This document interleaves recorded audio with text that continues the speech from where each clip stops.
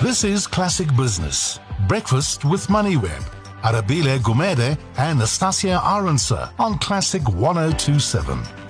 If you've got the midweek blues, then it may be a while until you get things right, considering that budget day today, and things may not necessarily look all bright. So we'll continue to unpack how things fare going into budget day later today. Tash, are you slightly positive about it? I am. I'm excited for the finance minister. It's his first one. And I can tell you he probably isn't as excited though. No, he isn't. Also because he's carrying a lot of responsibility on his shoulders. Yeah. Investors are going to be looking out for a whole lot of things. Ratings agencies are going to be watching that speech. It's a lot of pressure, but he can pull it off if he has, I suppose, they have the right plan for Eskom, and they can let us know where that where the fiscal numbers sit. How are we looking? Clearly not just Eskom, right? But SAA, SABC, all the SOEs. I think Eskom is the big elephant in the room. Of course. Yeah. No, definitely. So we'll get into that, right? We will be chatting about the budget throughout the show in many forms.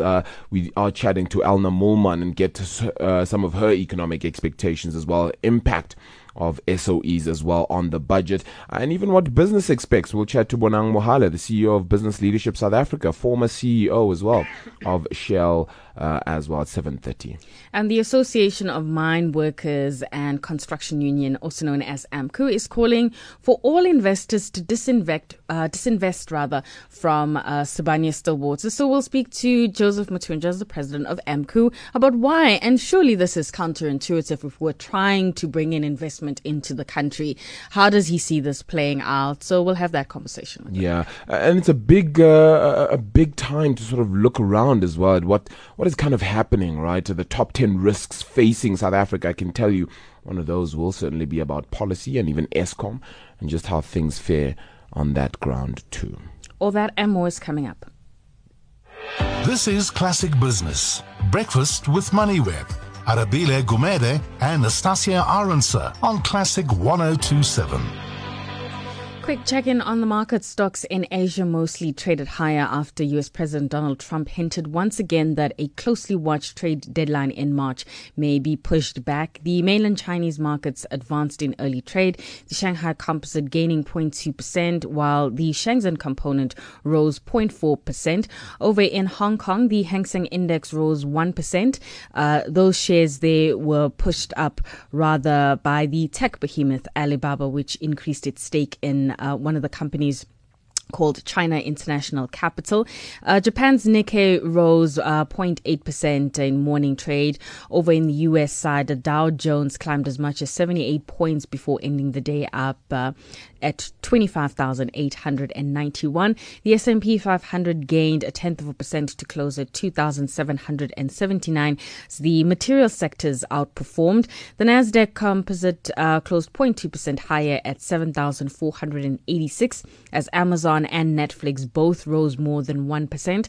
Over in Europe, the FTSE 100 fell 0.5%. The French CAC down 0.3%, and the German DAX down nearly 0.25%. And over here, the All-Share Index falling 0.1% to 55,194 points, and the top 40 down 0.1% as well. This is Classic Business. Breakfast with MoneyWeb. Arabile Gumede and Nastasia Aronsa on Classic 102.7. Michael Traherne, Portfolio Manager at Vestact Asset Management, joining us now in studio to get a hold of this market picture. Downward day for the JSE yesterday, Michael. A little bit of nerves setting in before the budget? Yeah, it was down 0.1 or 0.2%, so not much of a move. But in terms of budget, the only thing I'm really looking forward to is Tito's opening joke. I think ever since the days of Trevor Manuel, who set the bar quite high, the opening joke's very important. Is that going to be the only piece of good news then today? That's what I was thinking, is the joke's going to be great because the rest of the speech is going to be very ugly and hard to listen to. But I suppose we have to listen to it. We have to know where we're going to sit. And then obviously what happens with racing agencies, what do they think of it? That's probably more important. Yeah, and it's going to be interesting to get the sentiment, perhaps more so out of Moody's, because they're the only ones, right, that still have us just above investment grade, and if they then downgrade us, it means we sort of leave a whole lot of institutions like the Citi World Government Bond Index and the like as well. So, all right. So a whole lot of that is going to be of interest. And I mean, we'll take a look at budget, of course, in great detail. But market news, let's start off perhaps with the resource counters. And I say that because later on we'll hopefully chat to AMCU's president, Joseph Mathunjwa, as well. A lot of these companies have actually been performing a whole lot, very well. Yes, perhaps not the gold counters as much, but the PGM space has been going quite well. Yeah, it's been doing really well, and it's the one metal that you guys that we don't quote on TV and on radio, and it's palladium.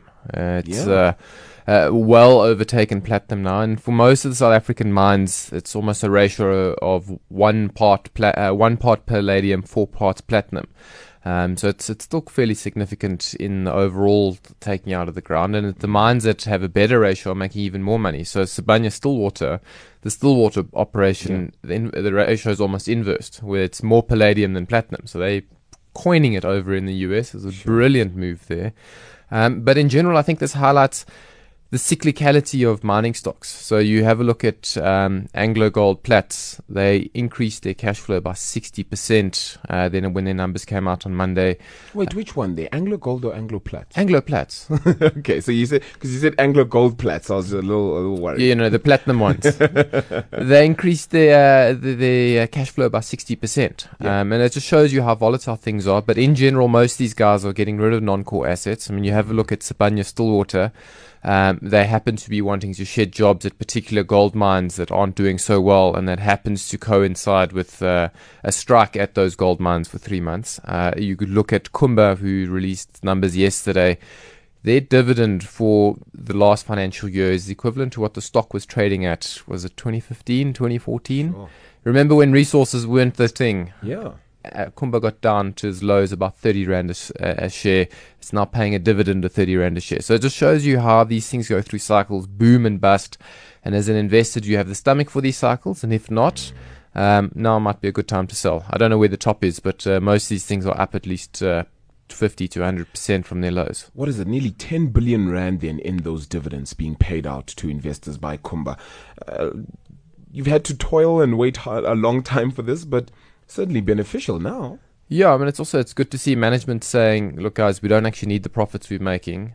We don't see really any place to invest, so we'll give you 100% of the profits that we've made. And obviously, Anglo, the parent company, really enjoys having these strong cash flows coming through. I mean, if you rewind to also 2015 with Anglo, they were selling everything that wasn't bolted down, because there was a debt problem. They had to get debt under control. Now debt's come down substantially. They're making more cash than they know what to do.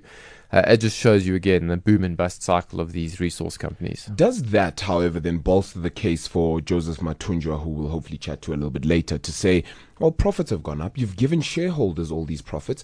What about us, the workers?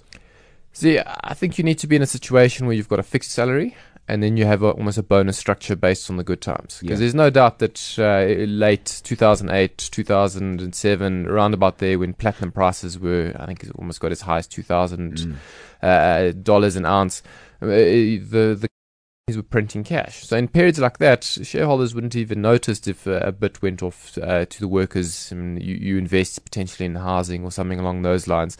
But on the condition that during the bad times, there's no expectation that money flows. And that's where the problem lies, is once you start paying these extra bonuses, people get accustomed to it. You start booking your holidays in advance.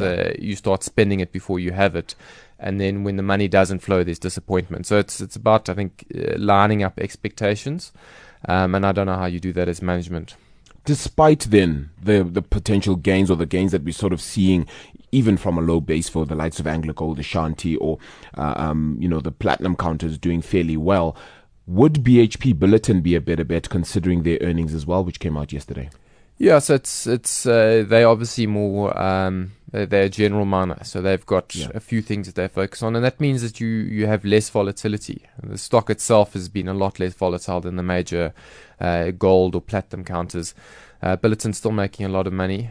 Just paid that special dividend, what was it, a month ago, I think, after they sold their US oil assets. So it's at Vestact, we don't own any of the resource companies.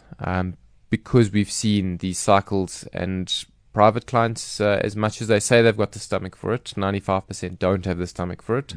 So you steer away from these cyclicalities that link to these stocks. So even the fact that the mining charter came on board is still not enough.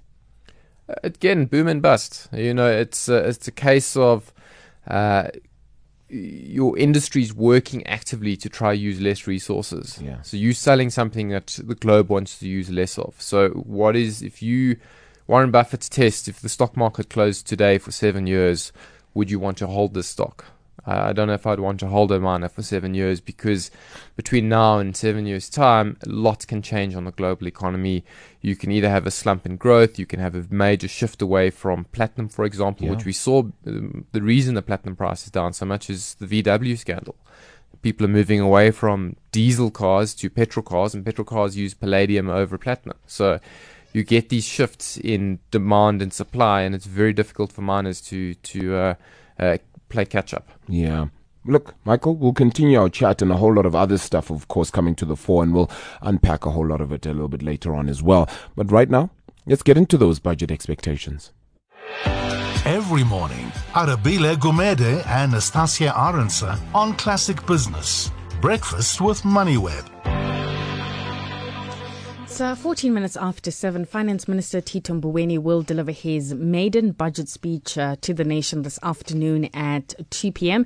And we already know that we have an election around the corner and the country is clinging to its last investment grade rating, while on the other side, economic growth continues to disappoint. So the stakes remain high this afternoon. But to talk to us about her expectations is Elna Moolman, who's a senior economist at Standard Bank. Elna, thank you so much for your time.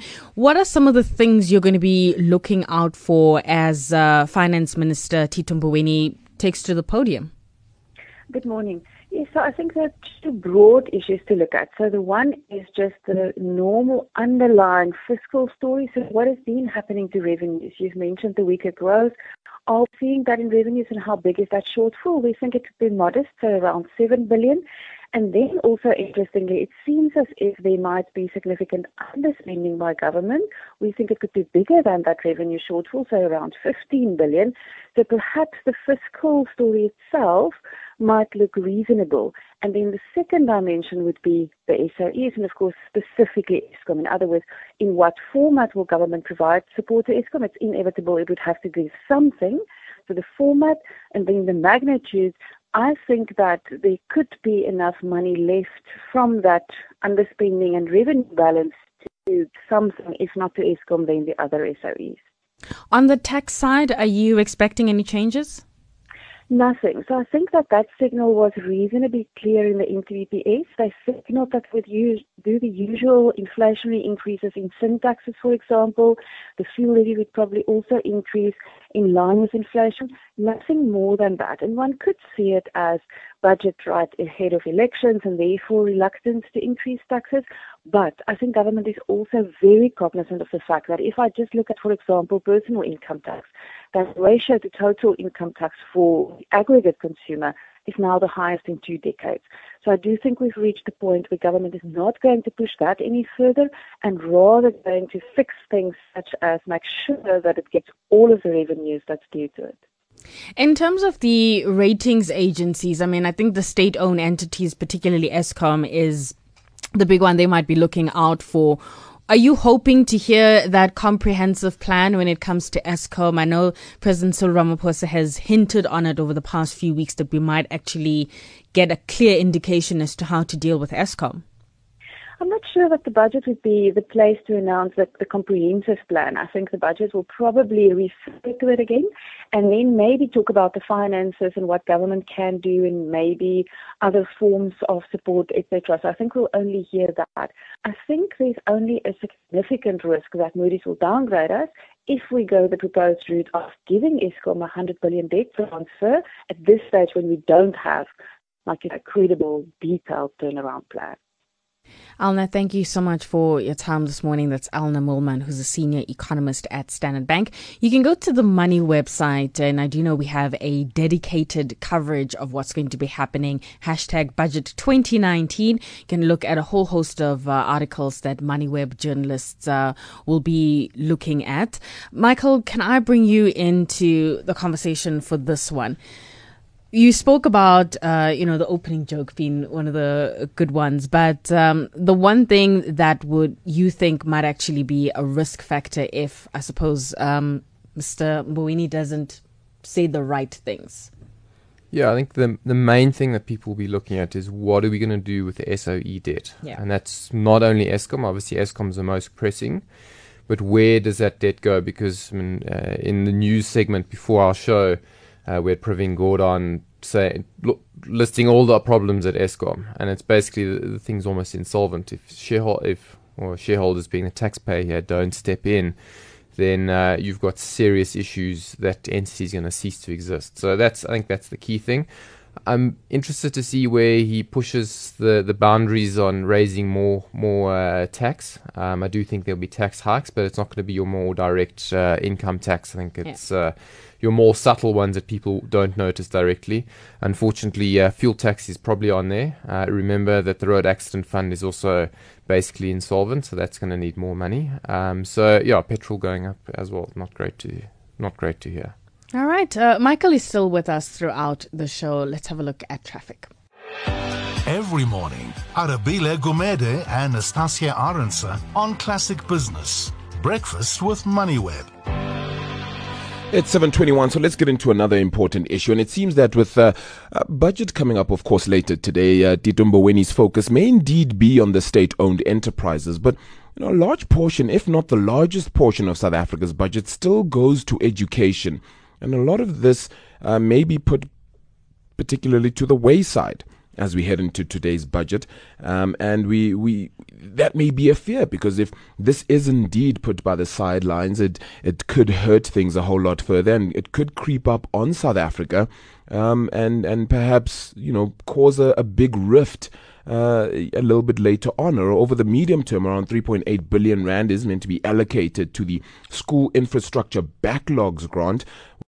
Will replace around 82 inappropriate and unsafe schools and provide water to 325 schools and sanitation to around 286 schools as well. So let's talk about the budget as well, its basic education allocation, and just how this is all now going to work. We have in studio Kaya Ntyai, who is the Stakeholder Relations and Comms Manager at Kagiso Shanduka Trust. Thank you so much for your time as well this morning. Let's talk about where exactly this allocation goes to. What does the money that we see going to education? We keep saying, we provide so much for education, but we sometimes don't see the benefits. Is there a particular reason for that as well?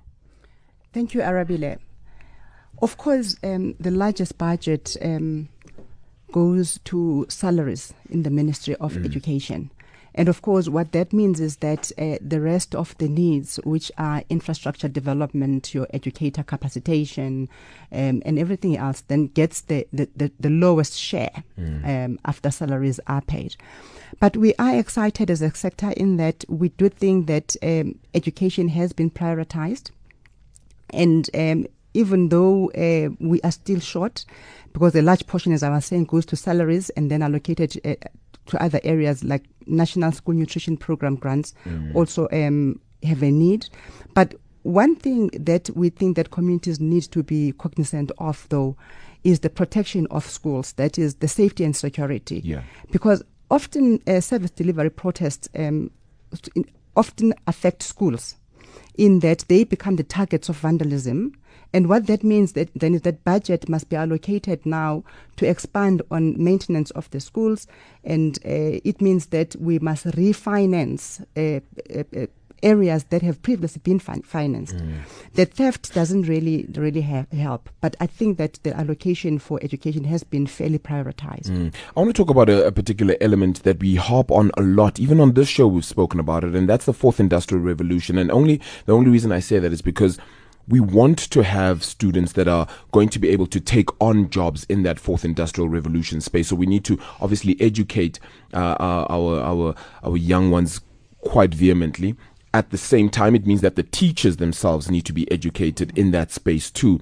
Is it difficult for us to get to that space where we're starting to educate our teachers to help for the fourth industrial revolution, because we have such a massive backlog with regards to things like infrastructure? Look, there's an opportunity, we think, to strengthen discussions and collaborations between private sector and the Department of Education.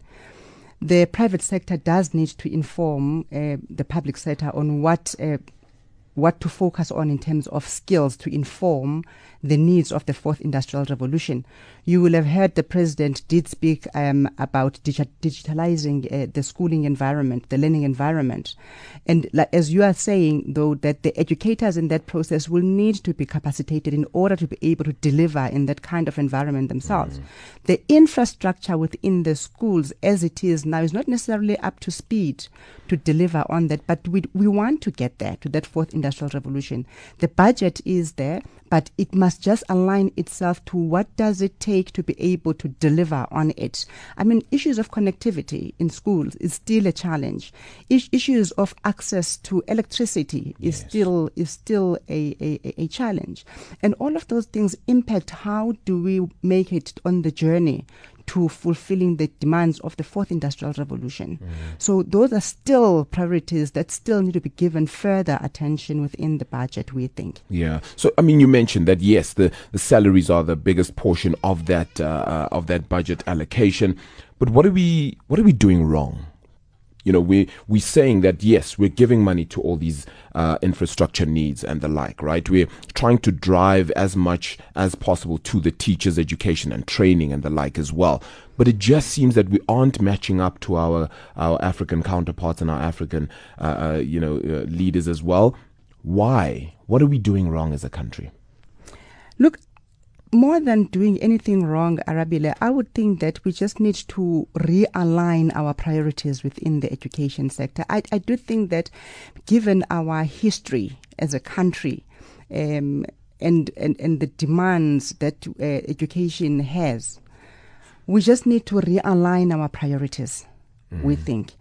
Look, there is nothing that you can do in a school if there isn't basic infrastructure. Yeah. We need to prioritize. Fortunately, the president did announce in his SONA that infrastructure development within the school is a key priority. So we are really hoping that the minister will allocate or will give us details in that area as to how are we then going to address the issues of infrastructure in the schools. We cannot either do much with learners who are hungry in their stomachs, which means that the nutrition program in the education sector is going to have to be realigned as well, so that it speaks to what it is that we want to achieve in the education sector. So more than doing anything wrong, I just think that we need to rethink how to allocate the little that's left in the budget. We need to strengthen partnerships with private partnerships in order to be able to meet government somewhere halfway so that they can meet their challenges. Okay, so we want to meet all those challenges. We want to meet all our goals. We want to make sure that people are ready for the fourth industrial revolution and the like as well. We try to get policies in place, training, etc. Do we have the political will to ensure all of these things happen right now? And perhaps, are you happy with the amount of political will happening? That's one.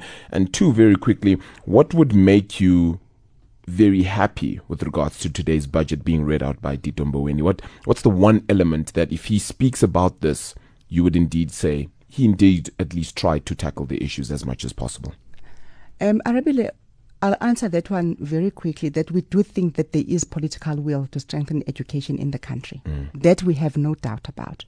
Now, as to what it is that we expect to hear from the Minister of Education, I think he must just balance the numbers. I think that he has the tightest fiscus to work with in the history of the country.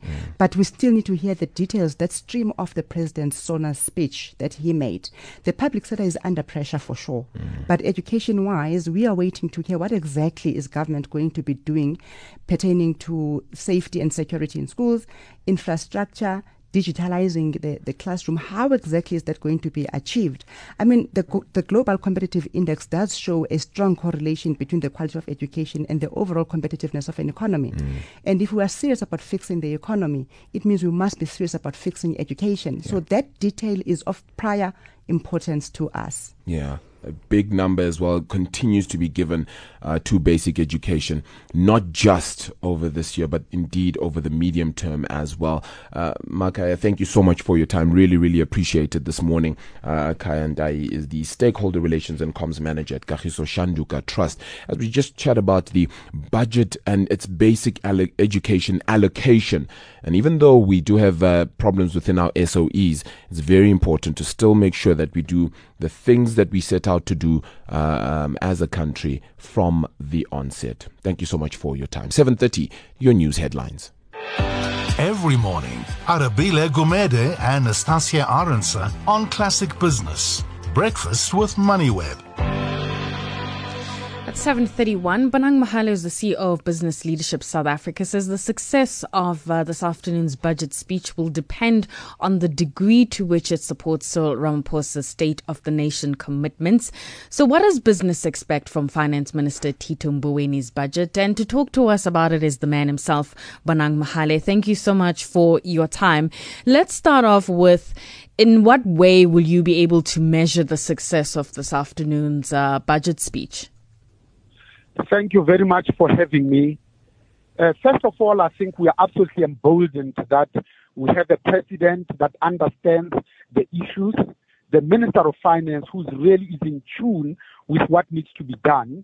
As business, we will feel very comfortable if the Minister of Finance can balance two issues.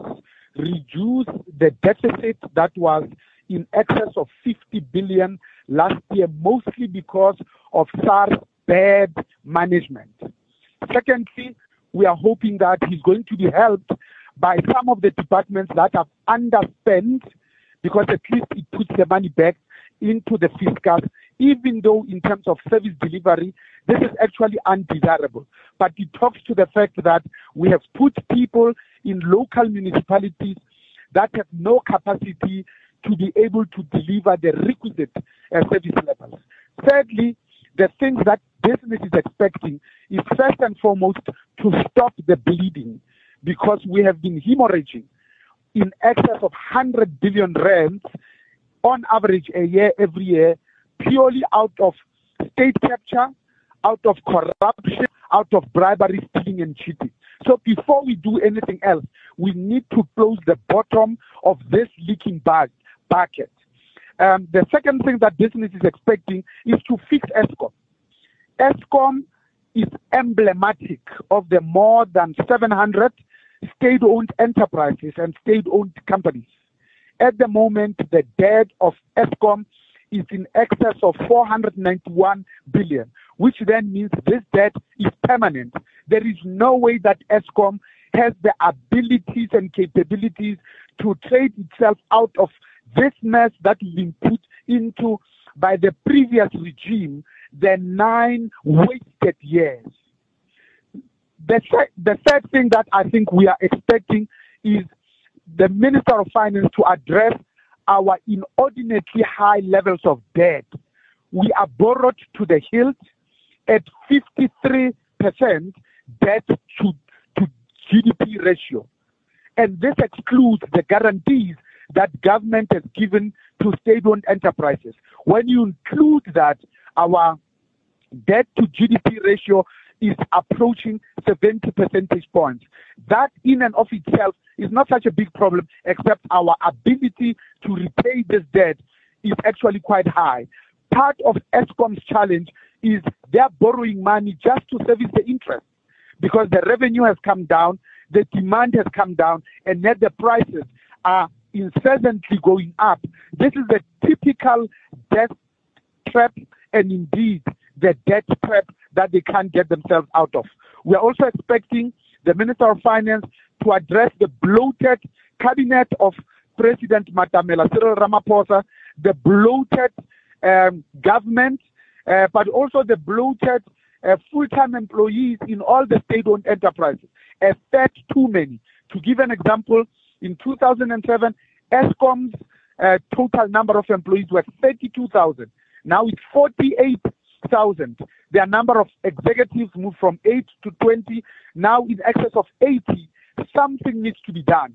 This is a time where, as a country, we need to realize that we are in a financial crisis. Therefore, this is not the time for us to be beholden and to pay allegiance to our political parties, nor are we going to be held hostage to our ideologies. Therefore, government is going to take pain. Business is going to take some pain. Labor must be willing to take some pain, because civil society is going to take some pain in paying more tariffs in terms of electricity. That, unfortunately, is the bottom line. Lastly, I think we need to be also mindful of the fact that Minister Tito Mboweni must tell us where we are going to find the money for this fee-free higher education that was just dumped on us without any thoughtfulness, any planning. And we are estimating that about 20 billion for the young learners that ought to be given a chance to go to institutions of higher learning, thereby improving their chances of not only existing, but living and indeed surviving in the long term. Back to you. Right. But the question is, does President Cyril Ramaphosa and his team and all the relevant stakeholders have the political will to deal with these issues that you've mentioned? And the one is the bloated, public sector. It's the issues around Eskom. There's a lot of pushback from the labor unions, and those are the people we need to get to the party, or we just need to do things, swallow the pill now, and take the short-term pain in order for our economy to be where it needs to be. You kind of get the feeling, and I don't know whether you see it as well, as though we are not all batting for the same team here. You see, Labour is caught up in what they used to do 50 years ago. At the moment, they're being fed just wrong information. For instance, they are taking the IPPs at Eskom. IPPs cannot be more than 7% of our energy mix. The value of renewable energy has dropped by 90%. We are now paying half what it used to cost us for renewable energy. And that's the very one that we are taking at the time that the world is saying this is the cheapest form of renewable energy, purely and simply because ideological death traps. Also, Labour are caught up in the fact that ultimately the 48,000 Eskom employees will have to be reduced. And to that, they look at it as political suicide. But in the final analysis, Labour in the 21st century must come up with innovative solutions that are in the best interest of South Africa Inc. Labour itself is in a spot of bother. The total number of union members have shrunk.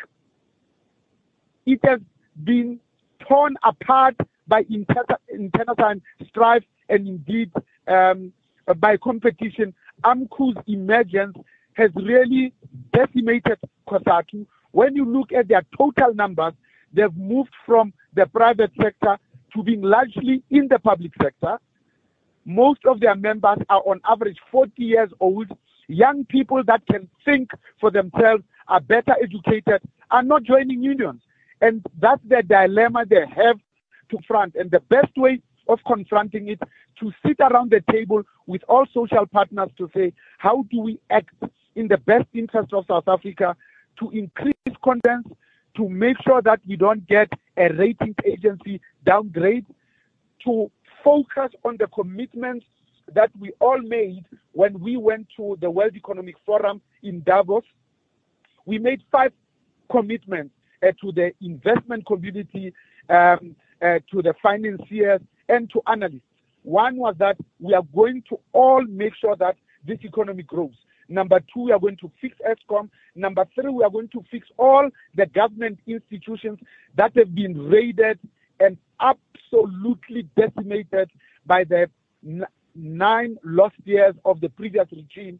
The last 2, we said we are going to encourage foreign direct investment. The target is $100 billion. It must be fronted by domestic direct investment of another 100 billion rand, because if we did that, there's a chance that our economy can actually attract 4 percentage points of FDI. Lastly, we are entering into debates that are frankly not helpful. We are questioning the mandate and the independence of the South African Reserve Bank. That's the very thing that the rating agencies are looking at, the independence of the South African Reserve Bank. And the people who do that are the people who have not even read the Constitution, because our Constitution talks about the South African Reserve Bank deriving its mandate directly from the Constitution, not from the executive. Right. And it talks about a balanced and sustainable growth. But the people are saying, no, the mandate must now address growth. It is already included in the mandate of the South African Reserve Bank. So I think as South Africans, we need to be much more thoughtful, much more purposeful and deliberate. We are in a crisis. People are not earning what they used to earn yesterday. They can't sell their houses. They can't afford basic services. They cannot take their children to school. They cannot afford the health costs. This is time for us to all tighten our belts and have critical, crucial, but nonetheless courageous conversation. Bonang, we'll have to leave it there, and I'm sure we'll catch up with you perhaps tomorrow to hear your thoughts on Finance Minister Tito Mbowene's budget delivery this afternoon. That's Bonang Mohale, who is the CEO of Business Leadership South Africa. A little late, but let's have a look at traffic. Every morning, Arabile Gumede and Nastasia Arendse on Classic Business. Breakfast with MoneyWeb. So, it doesn't matter which way you look at it, things are certainly very difficult, and 2019 is going to continue to be a year of that sort. So, of course, there are things that we try to mitigate against those risks as well. Christopher Palm, the Chief Risk Advisor at the Institute of Risk Management South Africa, says that indeed things can be difficult, and they see invitation to business, government, the public, and risk professionals to work together to solve challenges in the economy and build a better society for the future could certainly be in the mix for 2019. But let's talk about what the risks are for this year. Sadly, it does look like a bad news story, and it's sentiments and things that are, of course, bad for the nation. So the top 10 risks for the country, Chris, thank you so much for your time this morning. If we can talk about those are really, things that we've perhaps known for quite some time. Nothing different here. Yes, good morning, Arabile. Good morning, Nastasia.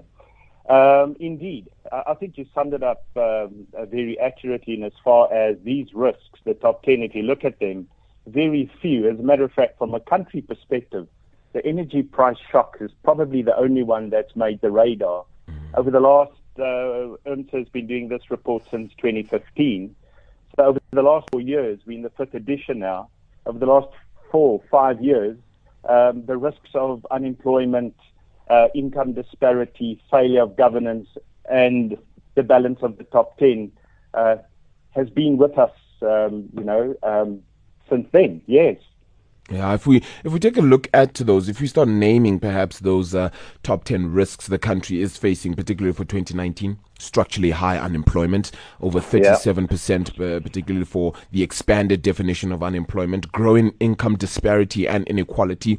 The sentiment has always been that the rich get richer and the poor get poorer. It continues to be the sentiment now. Failure of governance in the public sector. We're seeing that with the likes of Eskom, the SAAs and whatnot as well. The leadership and the inability to manage funds there. Unmanageable fraud and corruption. State capture just speaks about it. All these issues, energy price shock, labor unrest and strike action, that's happening as well. National policy uncertainty, cyber attacks, macroeconomic developments or the lack thereof when you consider that growth isn't even happening. All these things are things we've known for, let's just say, a decade perhaps, and we still haven't gotten down to how we're going to fix them. Yes. So this year, when you look at the UNSA South Africa Risk Report, we've actually done a further analysis. We call it a consequence and causal relationship analysis. And we've identified what we believe are drivers. Now, drivers in the risk space are those risks that also are causes to creating new risks. So I'm going to share some of those with you now. But what's important is out of that, we then also identified pivots. Now, what is critical about a pivot is that these are risks, and in the risk fraternity, we'd call them low-hanging fruit, things that we can fix that are so powerful that if they change, we change the entire system. And these then lead to a couple of outcomes. Now, we've released a report in ebook and in hard copy, so I won't be referencing to a page, but you'd find it in the report. So, and it's a very good read because there's another big element to this that I'll share once I've just worked through the table. So the drivers that we're looking at, risks that are risks by themselves, but also causing significant impact onto the system within South Africa, skill shortage, the ability to attract and retain top talent, fraud and corruption, failure of governance, lack of leadership, and so on. There are 6 of those captured in the report. Now, if we can then look at the pivots and we can address these pivots, the outcome you can feel in unemployment, there will be less labor unrest, income disparity will be positively addressed, our country's brand and our reputation will improve. We will certainly minimize fraud and corruption, or at least then get that under control. We'll see the effects in the microeconomic space, and as well as shrinking this whole social disparity gap that we have. So what are those pivots? Firstly, leadership, and we've seen some great strides in that space. Governance. People are starting to be held accountable for the decisions they take. The impact of the macroeconomic developments. If we can start looking into the future and preempt these things, for example, the energy price shocks and the like, then we can start building resilience in responding to those. Clarity on government policy, focused brand and reputation management, lessening the political uncertainty. I mean, all of those pivots, and they're not a lot. Yeah. We are talking about 7 of those that if we focus on addressing them, the outcome would be so powerful. Indeed. But I just want to leave you, Arabella, with one, this report, we close off the report late November in 2018 so that we can release it January, February 2019. And this was done then. And what I had done on the state of the nation, the goals, I call it goals and risks, but there are also so many opportunities locked into that. I looked at the 5 drivers that were shared. And you know what? There is such a close proximity of the risk report 2019 and what was shared in the SONA. We just are very proud that happened to turn out that way. And I think there's value in looking at this report and see if we can accommodate that in the budget. Yeah. Wow. Well, look, it's not all doom and gloom, but it certainly isn't looking pretty. So certainly hope that the picture does get better. Christopher Palm, Chief Risk Advisor at the Institute of Risk Management, South Africa, talking about the top 10 risks South Africa faces in 2019. Appreciate your time. Very quickly, wanted to just touch on some other news that we perhaps just missed as well. Just taking a look at some news out yesterday. It came at around 6:30 or so, and that was just Moody's. They decided to downgrade Sibanye-Stillwater to BA3, and they say that the action reflects Moody's view of increasing downside risk for Sibanye-Stillwater's credit profile as a result of challenging operating conditions in South Africa and increasing refinance risks for the company as its 6 billion rand revolving credit facility matures in November 2019. So it isn't all just roses. It certainly is a tough time for Sibanye-Stillwater there, Michael. Yeah, for sure. I mean, obviously they took on quite a bit of debt when they bought Stillwater. And Sibanye traditionally has always had a very good relationship with the unions that they've operated with, which is one of the reasons why the market liked them, was because they felt that the risk of labor issues was a lot lower. And obviously that's very much changed since November last year. And now with AMCU calling for a total shutdown of the mining industry, it's even more pressing, and it highlights the risks involved with mining locally. And it's something that our president is trying to change, is the perception of the risk locally.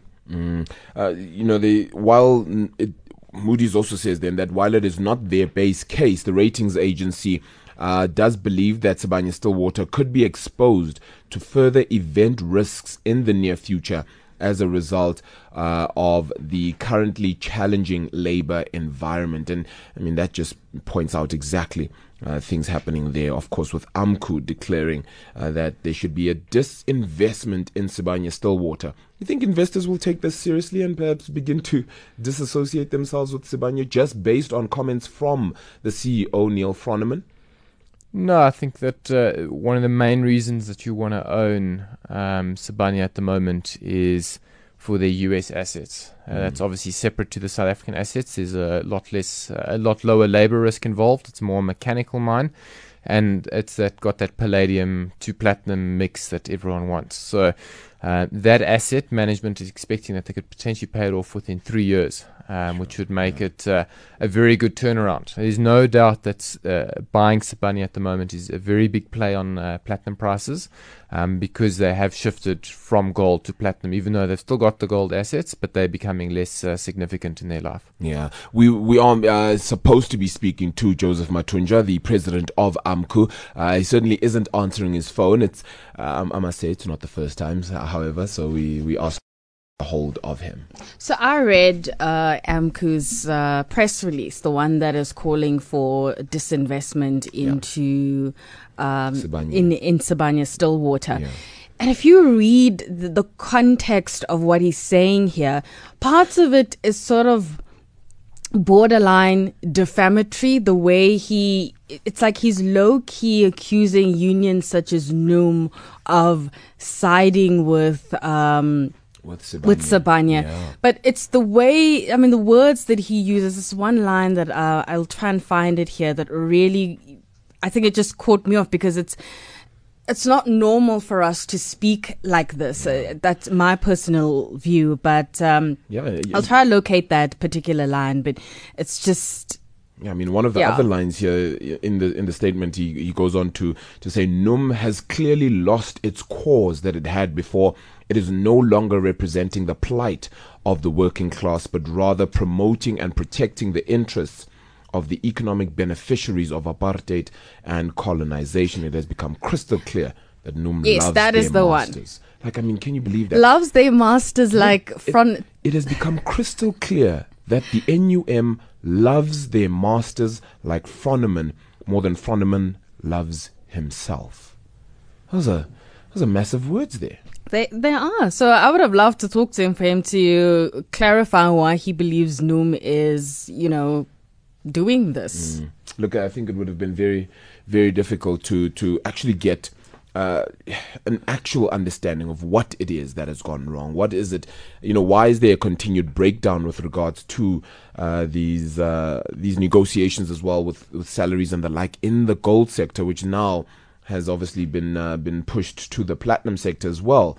Well, platinum group for Sibanye-Stillwater by AMCU, and they're calling that we may even decide to shut down South Africa's mining industry because of the things happening out at Sibanye-Stillwater. So it's one to certainly look out for, and hopefully Mr. Mathunja will get back to us and really detail his thoughts so we can actually have a fair representation here and give him right of reply. Some of the other companies making headlines, and I thought we should touch on this, is Capitec's share price. That's been pushed to a record high on Tuesday. That gained 77% from a low it reached back in 2018. Of course, that was on the back of that Viceroy report, really scathing as well, saying that the company was perhaps in a whole heap of trouble. The group has now shaken off those accusations that it was indeed fudging and changing the books.